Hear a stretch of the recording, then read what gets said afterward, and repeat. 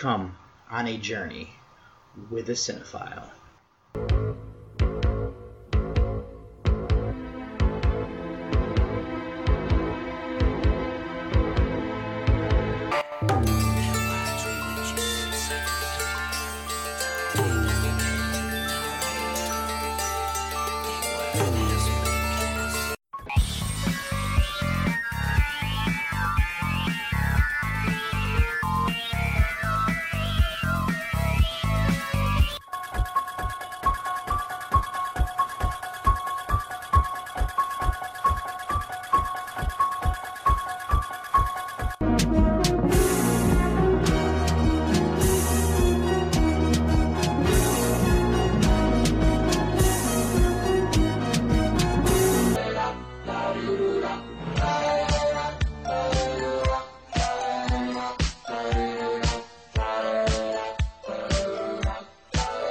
Welcome, everybody, to episode number 34 of Journey with a Cinephile, a horror movie podcast. As always, your tour guide, David Garrett Jr. here. And on this very short and quick episode, I decided to throw some things together and watched from 2020, The Bone Box, and then to continue on with Journey Through the Aughts, as this is number 9 for that. The 1940s film is going to be The Mummy's Hand. And then I only have one mini review, and that's going to be for Session 9. As I keep up with the People's Council responsibilities that I took on for the Summer Challenge series for the 2000s over on the podcast Under the Stairs. But what I'm also going to do is I'll give you a quick briefing here is that since I am leaving for vacation to go to Las Vegas tomorrow morning, what I'm going to do is I have a couple movies downloaded on my phone that I'm going to watch, and they're going to end up being featured on episode number 35. So that's kind of how I'm still going to keep watching stuff, but because I don't have a lot of time to throw everything together when I get home on Sunday, I wanted to make sure that I had this shorter episode ready to go to continue on with my streak, and then I will have a little bit probably longer episode for next week. But what I'm going to go ahead and do first is kick you over to a musical break before I get into the review for Session 9.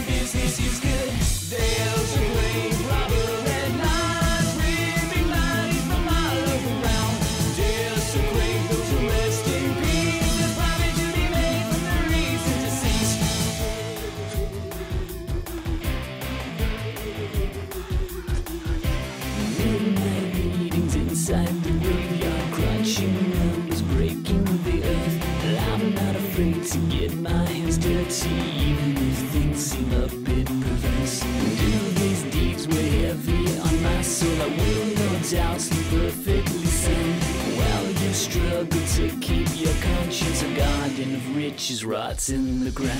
Tech is my business and business is good. There's a great robber at night, ripping bodies from all around.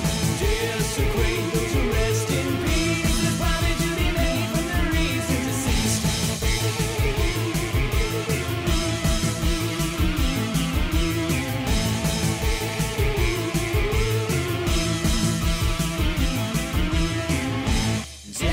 my business and business is good. For my first film for this week, it is going to be Session 9 from 2001. This is directed by Brad Anderson, who also co-wrote this with Stephen Gavadon. This stars David Caruso, Stephen Gavadon, and Paul Guilfoyle.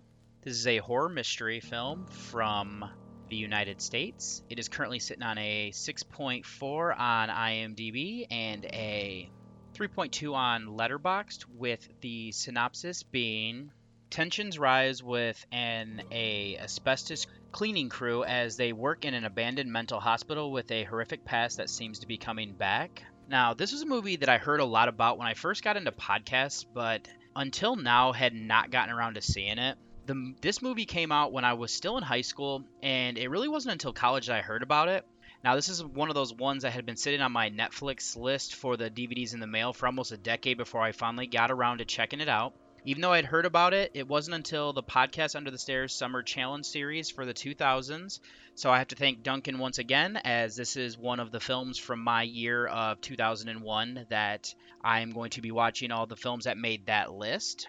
Now, just to give a little bit of background story here, though, is that we have a guy who is Gordon Fleming, who is portrayed by Peter Mullen, and he has his own company along with Phil, who is Caruso. Now, they're met at a gate by a security guard, and they are trying to bid on a job to clean the asbestos out of an old mental hospital, and in this case it is the Danvers Mental Hospital is the one that's supposed to be just in Massachusetts, which I'm assuming is a pretty famous one. I don't know a whole lot about it, but I've seen some things that's where they are at, and they get taken around by a guy who is Bill Griggs, and that is Guilfoyle, and what they're doing is trying to clean this place up so it can be renovated. Now, at first, Phil is stating that it's going to take minimum of 2 to 3 weeks to do this job, and then Gordon decides that he can do it in 2, and then when he gets outside with Bill, he convinces him that they can do it in 1 week as long as they don't go to the bidding process. And we learn that the reason behind this is that he's pretty stressed out as he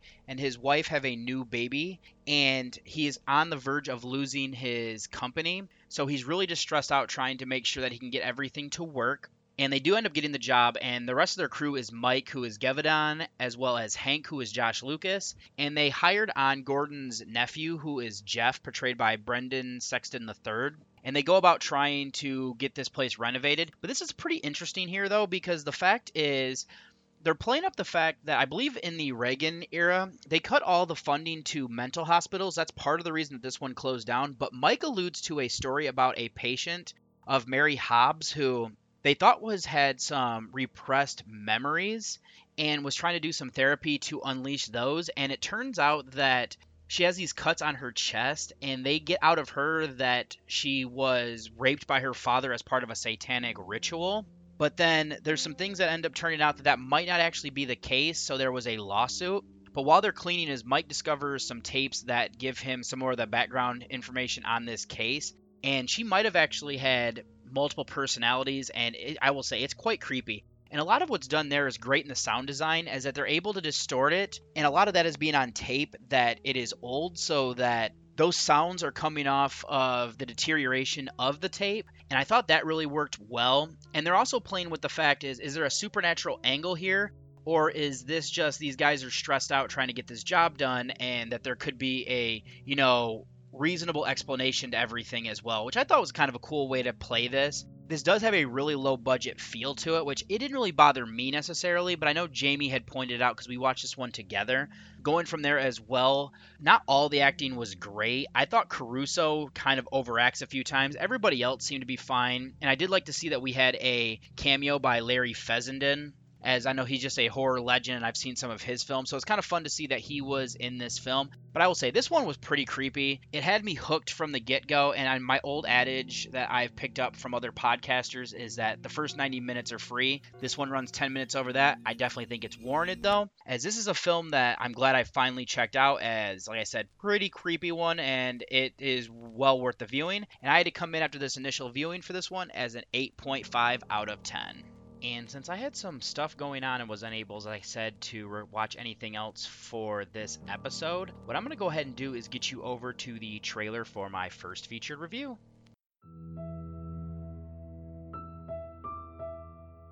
can't believe you actually did it. You know, it is eerie conspiring with the Undertaker's daughter. So then what made you decide? Well, remember the guy I was telling you about? Benji?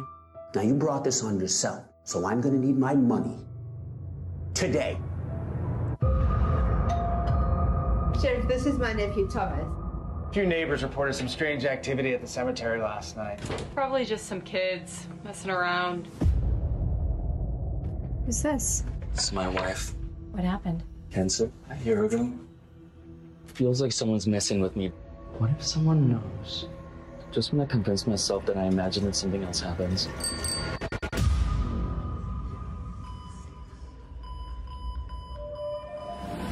When these two worlds overlap, it's no accident. You read those files, and now your mind is filling it in. I took from them. You know, they followed me here. Look around you. He's getting closer. There's no one here. I always say it's better to light a candle than to sit in the dark. It's sick what you did.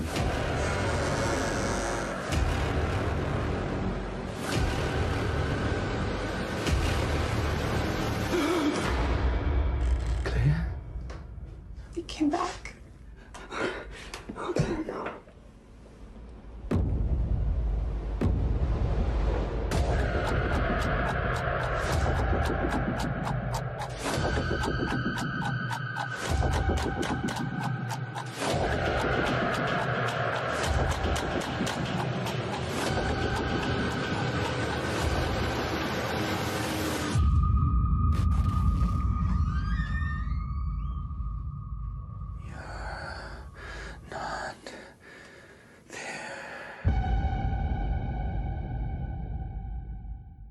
And welcome back. For the first featured review on this episode is going to be The Bone Box from 2020.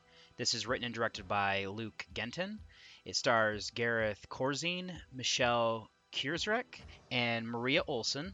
This is a drama horror thriller from the United States. It is currently sitting on a 4.8 on IMDb and a 2.9 on Letterboxd, with the synopsis being: a grave robber comes to believe he's being haunted by those he stole from. Now, this is a movie that I heard nothing about. I was in a bit of a time pinch with, going on vacation here shortly, and I wanted to, keep up with this 2020 horror releases for not only my podcast, but just for my, year-end list. So I decided when I got onto Shudder, this one was on there. I saw it was a 2020 release, decided I would go ahead and give it a viewing. And it's kind of interesting that it does pair up nicely the same week that I saw The Mummy's Hand, because they share a similar plot device of grave robbing. Now, we start this with an interesting long shot of Tom, who is Corzine, who is traversing through a graveyard. He has a lantern, but aside from that, it is pitch black out around him. Now, we do get some tension here as he tries to avoid being seen by cars, hiding behind like tombstones and trees and stuff, and one of which that's even the most tense would be a police car pulls up. I do have a slight issue with this scene, though, because of the fact that he's literally just standing behind a tree with a lantern, and the car lights are literally on him, and I would assume that something would be seen there. I'm not going to harp on it too much. It's a mild thing there, but I did notice that, and I guess there is, plausible that they wouldn't notice it because their lights, they would assume, is probably making the same, light moving around and filtering around the tree and everything.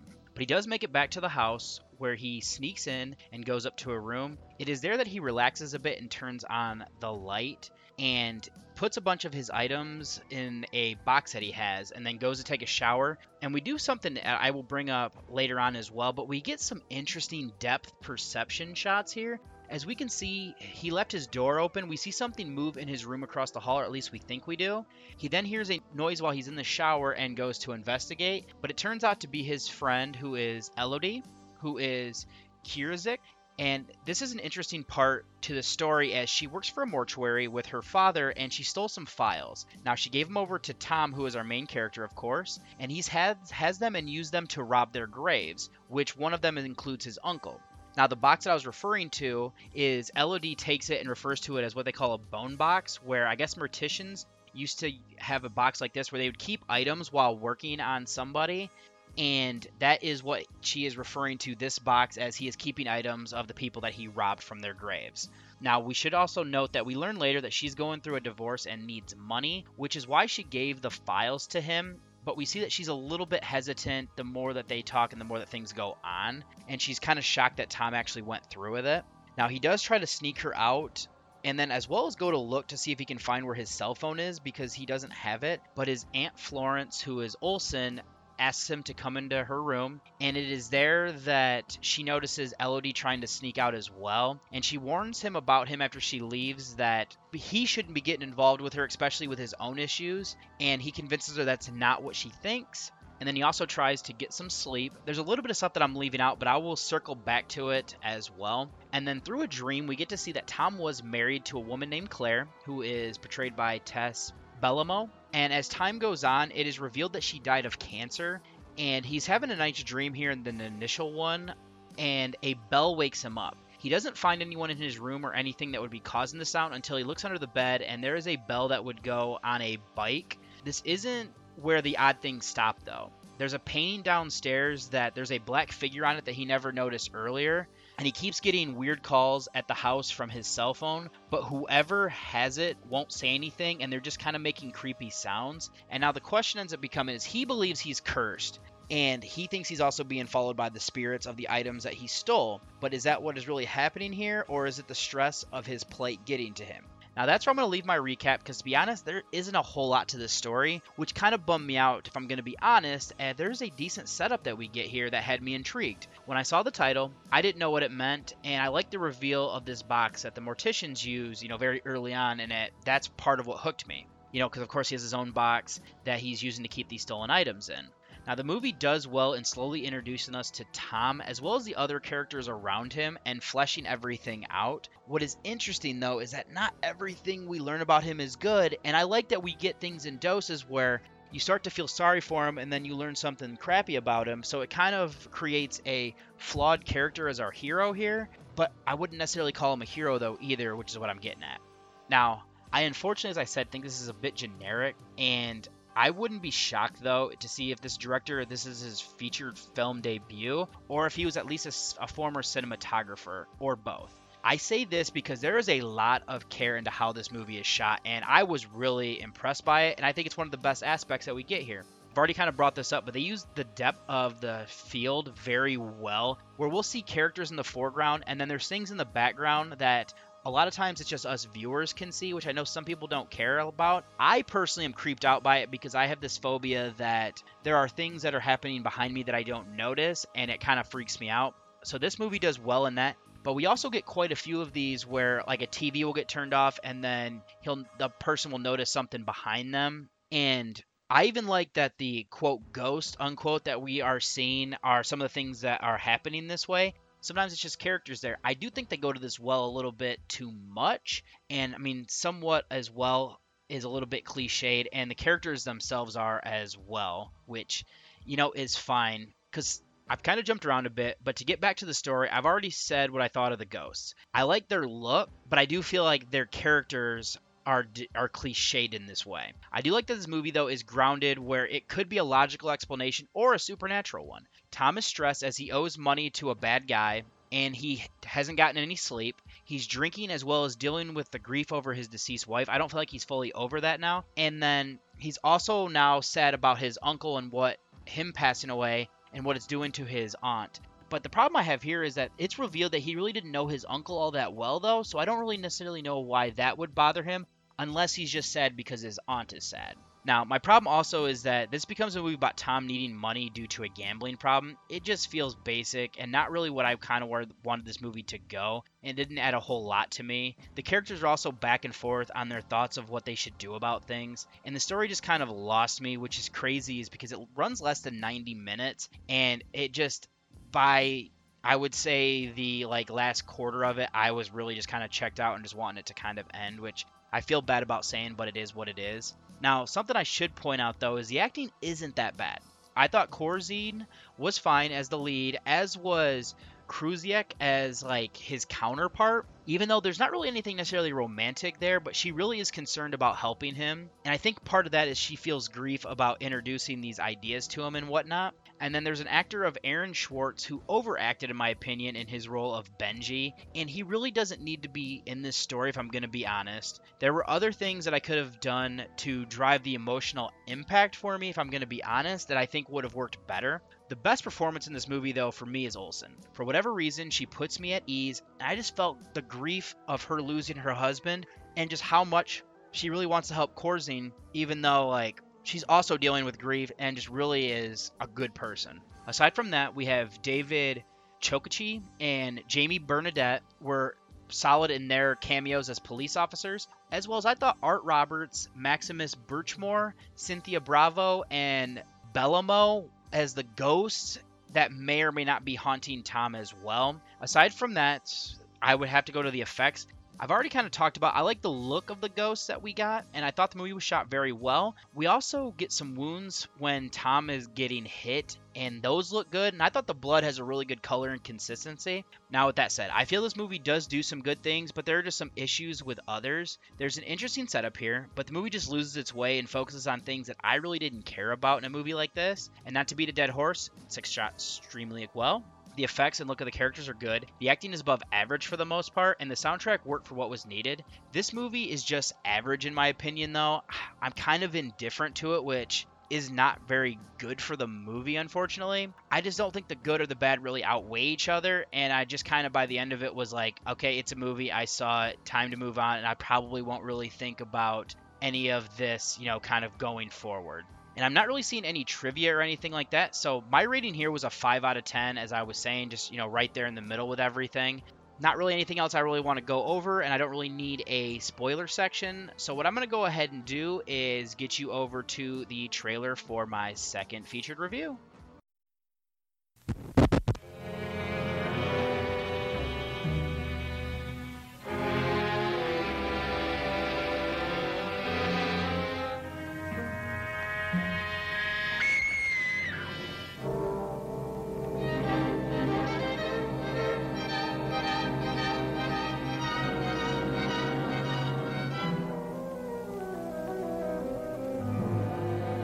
He's alive! Let me go! Let me go! Do you mind if I say I think you're a swell person? You're very beautiful.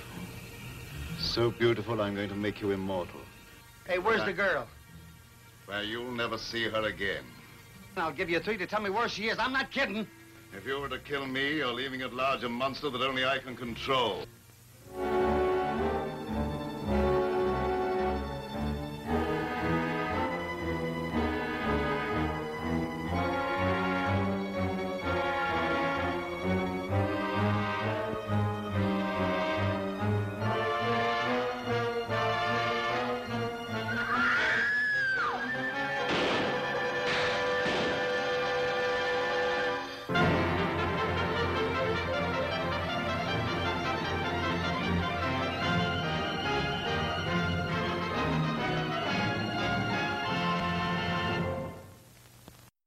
Welcome back, and for my second featured review on this episode is going to be The Mummy's Hand from 1940. This was directed by Christy Cabani. This comes from a story by Griffin Jay, who co-wrote the screenplay with Maxwell Shane. And then uncredited is the 1932 screenplay from John L. Balderston. The treatment contributor from back then was Ben Pivar. And then there was the screen story was written by Nina Wilcox Putnam and Richard Shaher. This stars Dick Foran, Peggy Morin, and Wallace Ford. This is a adventure fantasy horror film from the United States. It is currently sitting on a 6.1 on IMDb and a 2.8 on Letterboxd, with the synopsis being: an ancient mummy is revived to destroy the invaders of the 3,000-year-old tomb of an Egyptian princess. Now, I'll be honest, I'm pretty new to these mummy films from the Universal era. I don't think I've seen any of them aside from Abbott and Costello Meets the Mummy, which I did get a bit of a vibe here for this one. And I was shocked to see this actually isn't a sequel technically. It is more of a remake of The Mummy from 1932, which at the time of writing this, I still haven't seen this. Now, I jumped into this one due to it coming out in 1940 here for these Journey Through the Aughts segments here on Journey Through with a Cinephile. Now, we start this off with a man that's on a train. We later learn that his name is Professor Endohobe, and he is portrayed by George Zucco. Now, he goes to meet his father, who is the High Priest of Karnak, and that he is played by Eduardo Cinelli, to which he turns over this position to make his son the High Priest as he is dying and can no longer perform his duties. And it is here that we get with a flashback to the original Mummy film, where we learn that there was the history of Princess Anaka, who is Zita Johann in that old footage, and how she died and her lover Karis, who in the old footage is Boris Karloff, tried to bring her back to life with Tanta leaves. Now, these are the key to immortality. Karis was then punished with mummification while still alive and is doomed to live forever, needing a broth from the Tanta leaves every cycle of the full moon. And this is where the High Priest is the one that has to create this broth for him to drink in order to keep him alive. But we do learn here as well that if they give too much, he becomes an unstoppable beast that will just wreak havoc on the world if it is, getting to that point. Then the movie shifts us over to a bazaar where Steve Banning, who is foreign, is with his friend Babe Jensen, who is Ford. Steve is they're both archaeologists, but Steve is a much more prominent one, and he's out of work currently, and he discovers a broken vase that seems to reveal information as to where Princess Anaka's tomb is. They're out of money and need to return to the United States, but Steve convinces Babe to give him some of his emergency money that he keeps in his boot to purchase this vase. He does, and then takes it to Dr. Petrie, who is Charles Trowbridge, who believes that he's onto something here. They take it into Endohobe, who disagrees and breaks it. Now, he claims to do this by accident, but we see that after these guys all leave that he has an ulterior motive. But Steve won't take no for an answer, though, so Dr. Petrie and Babe agree with him, and they're going to try to find independent funding for this expedition, which we do get a pretty funny scene where he gets a telegram from, I believe it's the Brooklyn Museum of History, telling him that they have a job if he comes back to the United States as a bone washer, but outside of that, they don't believe that he's on to anything. Then this brings them to a bar where they end up encountering a Mr. Slovani, who is Cecil Calloway. He's a famous magician that is heading back to the States with his daughter, but Steve and Babe convince him to fund their expedition, making him a partner so they will split everything amongst them, like all of the spoils and the money that is made from it. And there's actually an interesting scene where Babe and him go back and forth with magic tricks, and then it's then revealed that Babe is obviously a amateur compared to what Mr. Slovani can do, but they end up kind of having a bond because they're both from New York City. Endohobe has a spy, though, in the form of a beggar who is Sig Arno, and we get to first see him in the bazaar, and he's been feeding information back to his boss. And it also appears that this beggar is also one of the lower priests of Karnak. And then Endohobe goes to Mr. Slovani's daughter, who is Marta, portrayed by Moran, who is going to prevent them from searching for the tomb. She fails, though, when she goes to get the money back when her father gets back to their hotel room, and Steve kind of sweet talks her into what they're doing and proves to her that he's actually a pretty good guy and that they're not there just to swindle them. So the four of them are going to head into the desert with a crew to look for this tomb.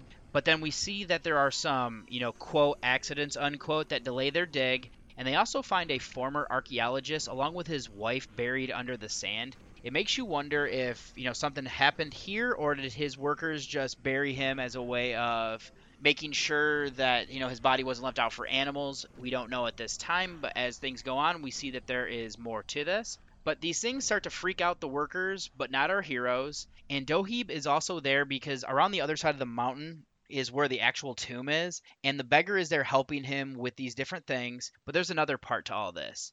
If Karis, who is portrayed by Tom Tyler, is given too much of that liquid, like I said, he becomes uncontrollable, but Endohobe can control him and is using him to get rid of these people that are trying to raid the tomb of the princess.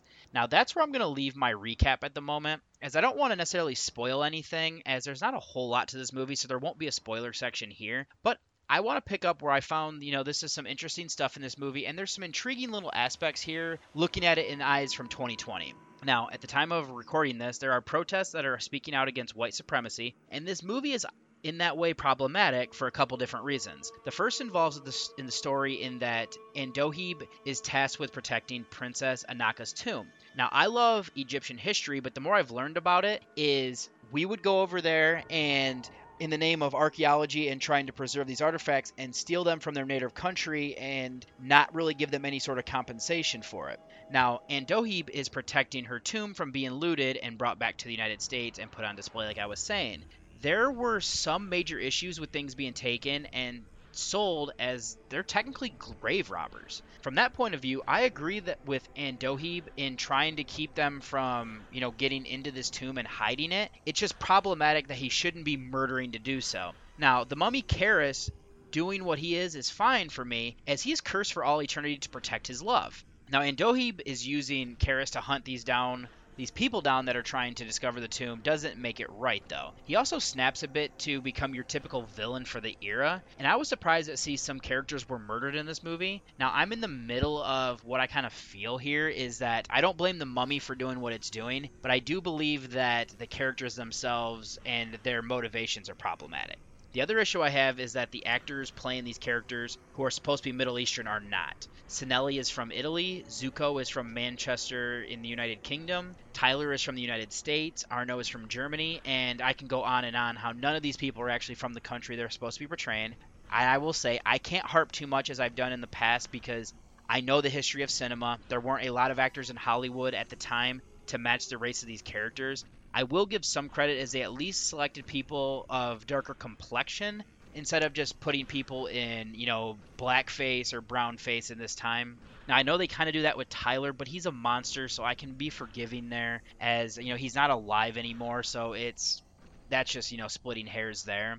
And then speaking of these roles, I did think the acting was fine. Foran is your typical hero that you get in these type of movies from the era. He isn't great, but he fits the role with his look. Moran really doesn't have much of a role in the way of this movie, and she does come off strong at first, and I'm all about that, but then she fades into becoming the damsel in distress, which is a shame because how she enters this movie with a bang as she goes to hold up the men with a fake gun.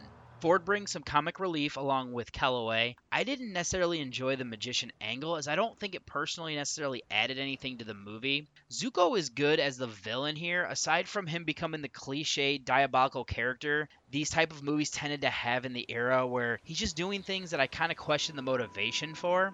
Tyler has good size for the role of the mummy, which I did find it interesting to find out that he was a world champion power lifter, which does make sense with, taking on this role. And I thought the rest of the cast were fine aside from my problems above.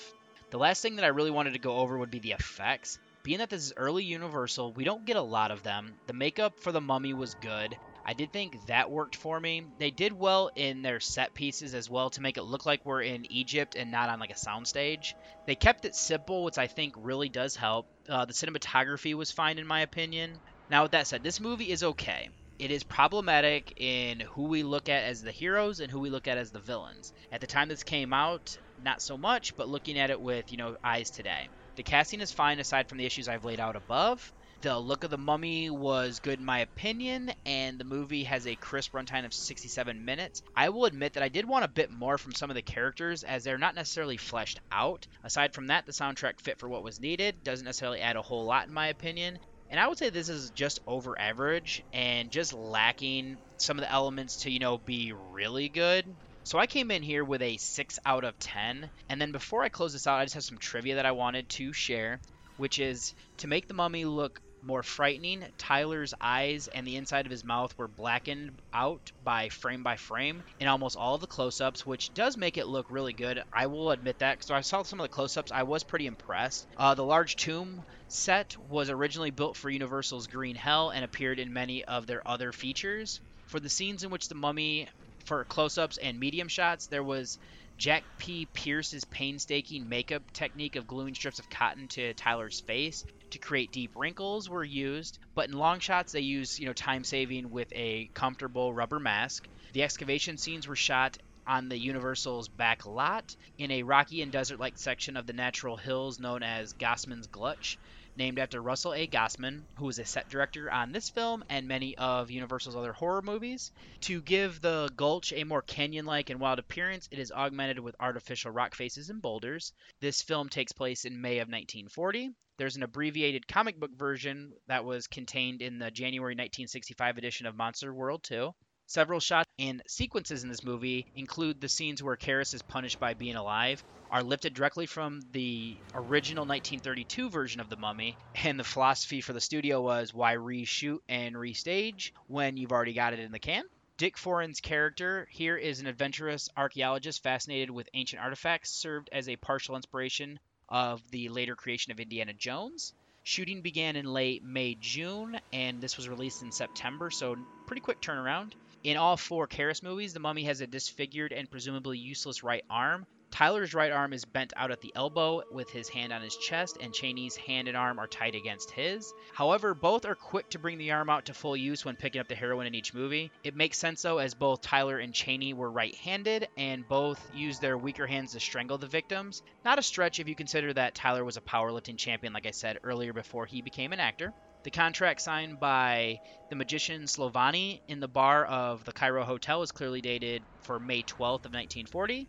And this is part of the original Shock Theater package of 52 Universal titles, released to television in 1957, followed a year later with The Son of Shock, which added 20 more features. And that's all I really wanted to kind of delve into here. What I'm going to go ahead and do now, though, is get you to one last musical break before I close out the show.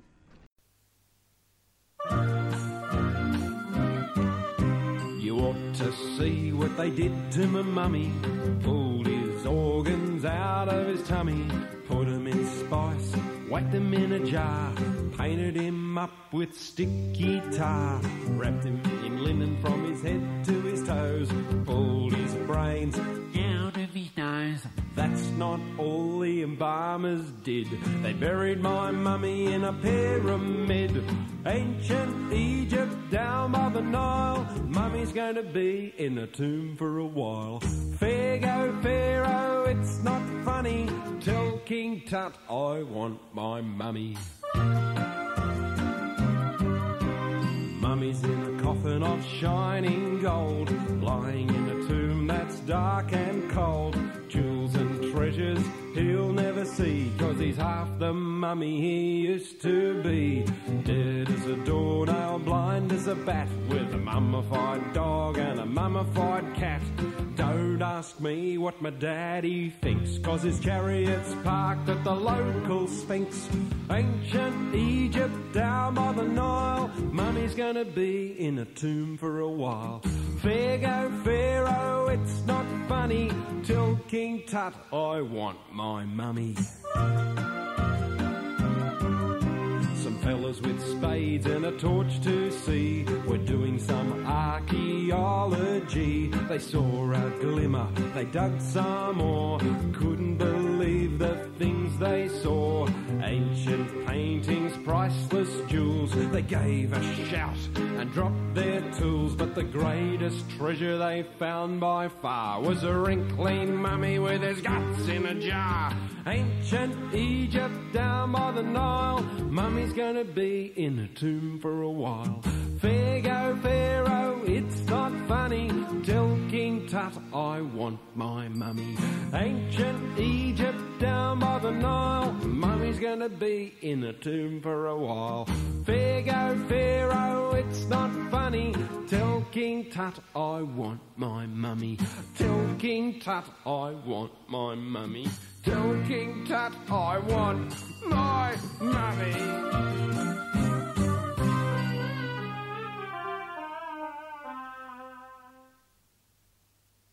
I want to thank you all for listening to episode 34 of Journey with a Cinephile, a horror movie podcast. Just to close the show out, if you'd like to send me an email, you can do so at journeywithacinephile@gmail.com. If you want to read any of the reviews on this episode or any of my past episodes, you can do that at Reviews of the Dead, which is horrorreview.webnode.com.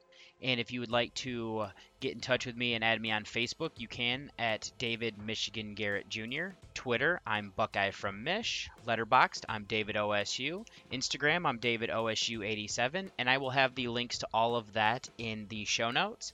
And if you want to download the FlickChat app where you can communicate with me on there, that is downloadable on iOS or Android, and my join code is Journey with a Cinephile.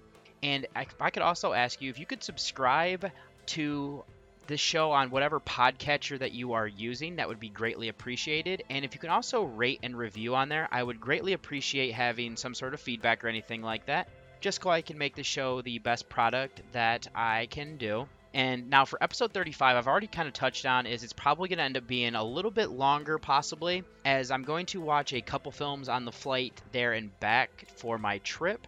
And I will also have a full week to kind of watch everything, as I will be back on Sunday and everything like that.